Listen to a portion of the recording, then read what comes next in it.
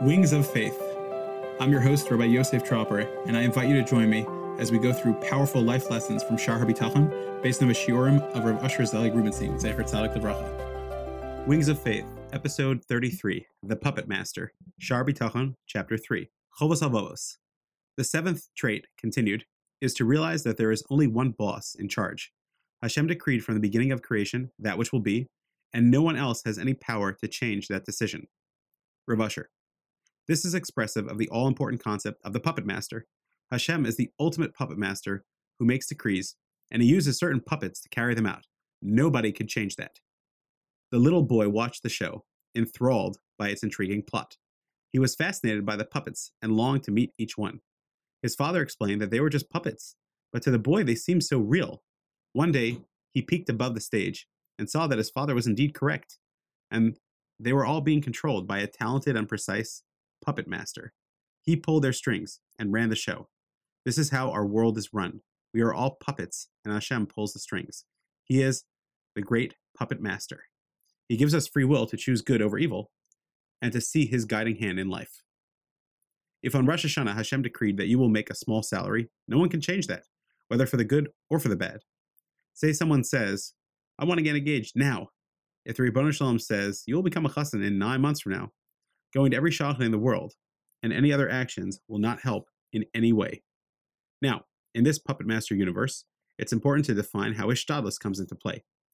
You could change the script by doing mitzvos or by committing averos. Hashem pulls the strings according to what he sees fit, but he gives us some influence upon his decisions based on our actions. As it says in the Torah,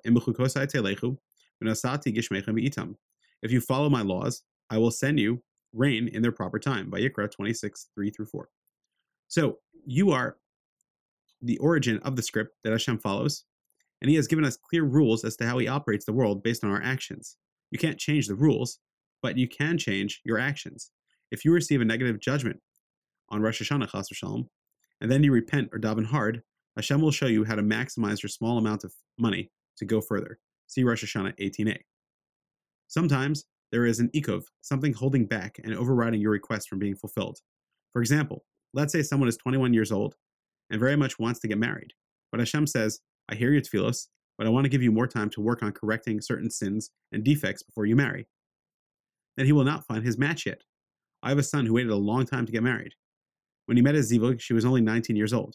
Perhaps Hashem made him wait because he was supposed to marry this person, and she was a little girl when he first started dating. We don't know the reasons for Hashem's actions.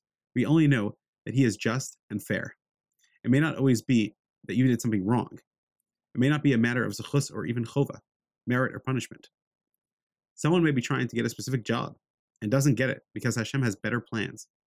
Like the story that I told in Essay 15 about the European refugee who didn't get a job as a shamash in a shul. He was terribly disappointed at the time, but instead became the greatest steel magnate in Canada. Hashem said, no, Mr. Tannenbaum, the shamash job is just not for you. I have better plans. Chovos HaLevavos.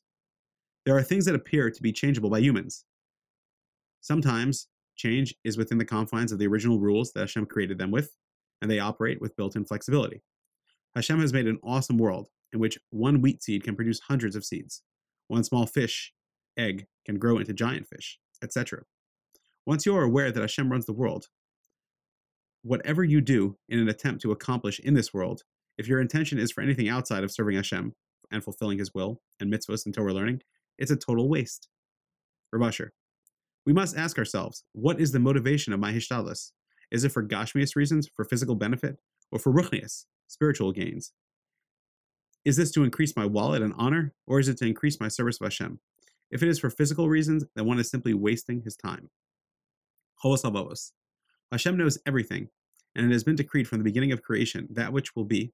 Thus you are wasting your time to try to get anything against the decree. Additionally, don't you realize that all that Hashem does is for your greatest benefit and good anyway? Even if you think it would be better a different way. Bitachon means knowing and living with the knowledge that Hashem knows what's best for you. Take the story that I mentioned earlier in Essay 12 about the man who lost all his money to the smoke fire, and the insurance company wouldn't cover it. He could have spent the rest of his life hiring the best lawyers and trying to fight it, but he made a decision with strong emunah to dedicate his life to serving Hashem. He saw that this was the only correct course of action. He came to see how his great quote-unquote tragedy and loss became the catalyst for his growth and spiritual reawakening, making it the greatest event that ever befell him in his life, as he himself testified. In Gashmias, you can't change anything, but in Ruchnias, you can push yourself forward. It's always up to you to determine how to best take advantage of life. As Mesilas Yesharim states, life is surrounded by challenge in every situation, and you are up at bat all the time. We just know that we must try our best. There's an important concept which states, Me'od amku machshavosecha. We can never understand Hashem's deep calculations. Tehillim 92:6. In contrast to, if a person sees that punishment is befalling him, he should examine his actions to determine the reason for them. Brachos 5a. Can we understand the reason that Hashem acts, or is it beyond our comprehension? The answer is that both are correct.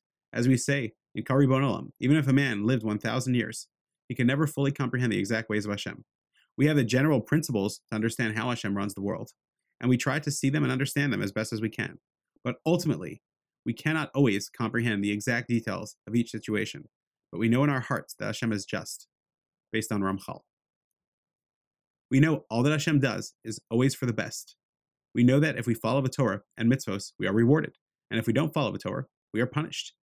But there are many factors in between regarding reward and punishment in this world. We can enhance our spiritual standing and thereby possibly affect Hashem's actions.